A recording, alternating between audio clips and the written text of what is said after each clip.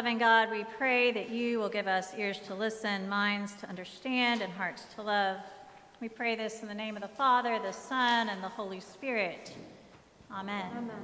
Please be seated.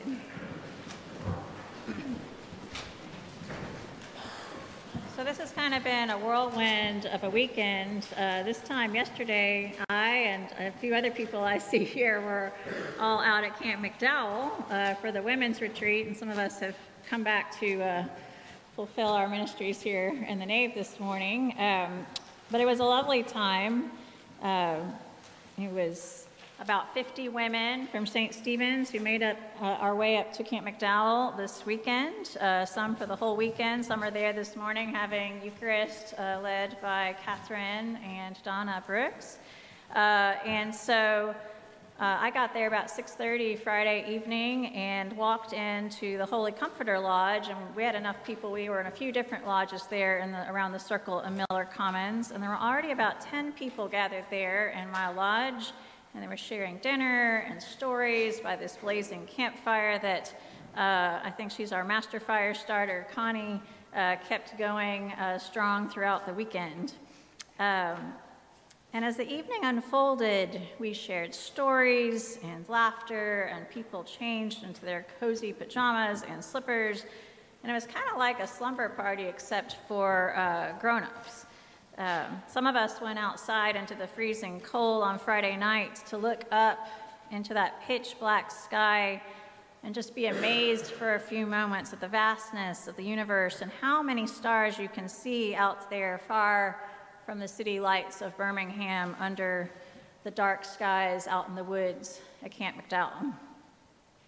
So then, yesterday morning, after we woke up later than probably most of us normally do and shared a leisurely breakfast together in our cabins, we all gathered over in Pratt Hall in Miller Commons to listen to Melinda, who also, like me, has quickly come back today to sing in the choir. And Melinda shared some of her essays with us. See, I am calling them essays, right? That's important. And she picked ones that were meant to help us reflect on our retreat theme of joy. And as Melinda shared with us, joy is not only found in those extraordinary kind of mountaintop moments in life, that true joy is to be found in the beauty of all of those ordinary moments and interactions that we have with one another as we go about our daily lives. And I think that this is not just true of joy, but that's also true of love. That love is often found really in all of those ordinary moments that together make a life. In our scripture readings for today, we hear a well-loved and oft-quoted passage from 1 Corinthians 13. Probably a lot of you have heard it in the context of weddings. It's one of the choices for readings in our marriage rite. But it really applies not only very well to marriage relationships, but really to all of the relationships of our lives. At the beginning of the passage, we hear about extraordinary things, superpowers, if you will, speaking in tongues of mortals and angels, having prophetic powers, understanding all mysteries and all knowledge, and having faith that can move mountains. But we also hear that none of these extraordinary abilities, these superpowers, makes any difference if they are not done with love. In truth, it is the ordinariness of love that has the potential to make what is seemingly most ordinary in our lives, breaking bread and sharing stories and spending time together, into something that is truly extraordinary. So some of you all know I like to go hiking and running, and a lot of times, well, sometimes I choose to just do it in silence and kind of hear the sounds of nature, but sometimes I'll listen to podcasts, and lately I've been listening to music more while I'm out hiking or running, and a song that has come up in one of my SiriusXM channels that I have on my app, a song that's come up a lot lately that I've paid attention to is a song back from 2017. You may not be familiar, so I'll walk you through it. It's a collaboration between Coldplay and the Chainsmokers, and that may be the first time that you've heard either of them referenced in a sermon. So the song is called Something Just Like This. And so the premise of the song is that there's this guy who doesn't see himself as having much in common with ancient mythic superheroes, let alone with modern-day blockbuster comic superheroes. This is how the lyric goes. I've been reading books of old, the legends and the myths, Achilles and his gold, Hercules and his gifts, Spider-Man's control, and Batman with his fists. And clearly, I don't see myself upon that list. Now, the song is kind of an imagined dialogue. I mean, it's all, sung with the lead vocals of Chris Martin, but it's an imagined dialogue between this man who doesn't see himself as a superhero and a woman who replies that that's okay because, as her lyric goes, I'm not looking for somebody with superhuman gifts, some superhero, or some fairy tale bliss. In the song, she's reassuring him that she's not looking for someone with superpowers, that she's just looking for someone that she can turn to. In other words, someone who's going to be there in the day-to-day, someone reliable, someone who shows up with the kind of things that we hear Paul writing about in 1 Corinthians 13, the ordinary traits that set the standard for extraordinary love. Someone who has real superhuman gifts like patience and kindness and humility and truthfulness. I'm going to cite another person you probably haven't heard cited in a sermon. You can judge whether he's a theologian or not.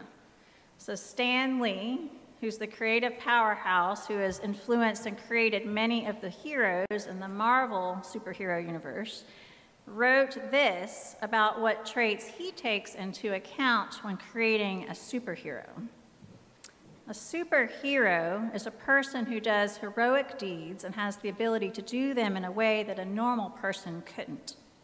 So in order to be a superhero, you need a power that is more exceptional than any power a normal human being could possess.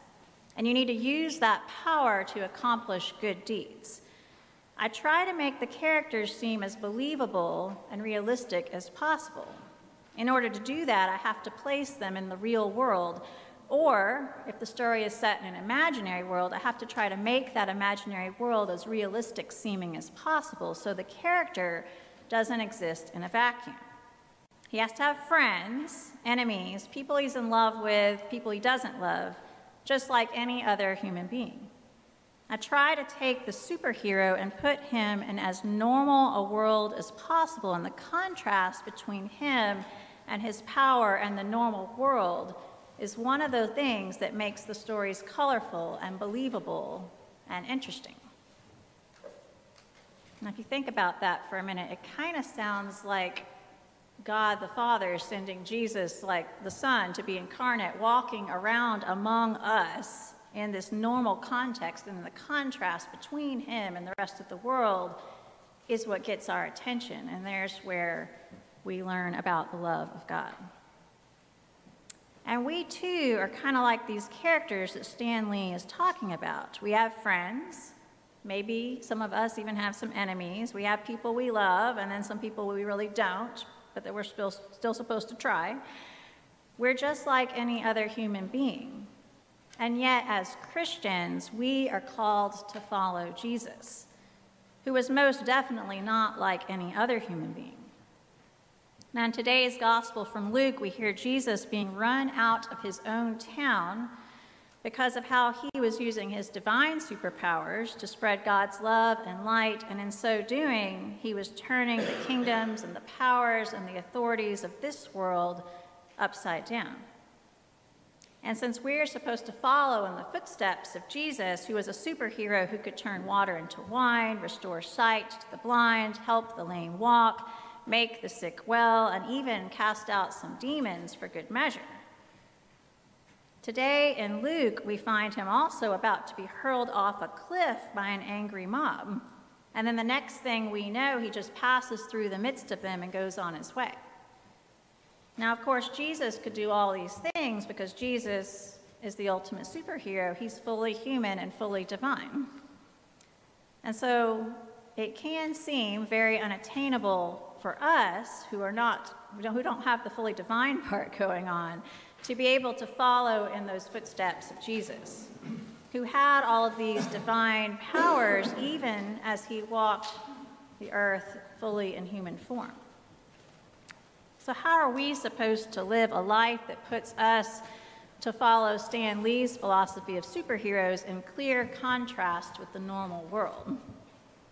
Well, there is one superpower that we can choose to fully exercise, and that is that we do have the ability to love.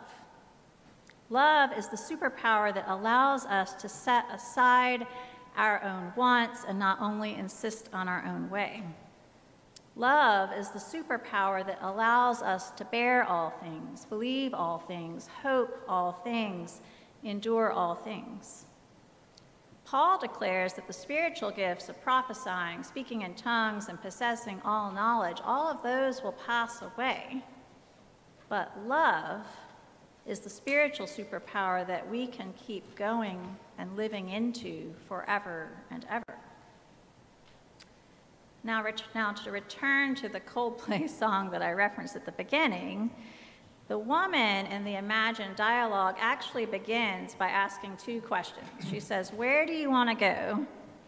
And how much do you want to risk?" before she reveals that she's not looking for someone with superhuman gifts.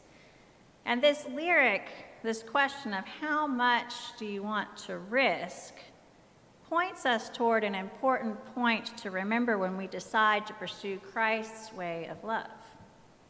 That choosing to love always involves risk. Look at what happened to our ultimate love superhero, Jesus. He was run out of town by some of the people who should have been most loving and loyal to him, the people he grew up alongside in his own hometown. Anytime that we are choosing to put someone else's needs ahead of our own, by choosing to act toward them with patience and kindness and humility, anytime we are choosing to bear all things, hope all things, believe all things, at the same time, we are also choosing to take some pretty massive risks in our relationships with other people. We risk our love being rejected. We risk our love being taken advantage of. We risk our love not being returned. Anytime we take the risk of loving, there's always the chance that we will not be loved in return. But here is the truth that we need to stubbornly cling to in all of the risk-taking that we do for the sake of loving each other as Christ has first loved us. When I was a child, I spoke like a child, I thought like a child, I reasoned like a child. When I became an adult, I put an end to childish ways. For now we see in a mirror dimly, but then we will see face to face. Now I know only in part, then I will know fully, even as I have been fully known. And now faith, hope, and love abide, these three. And the greatest of these is love.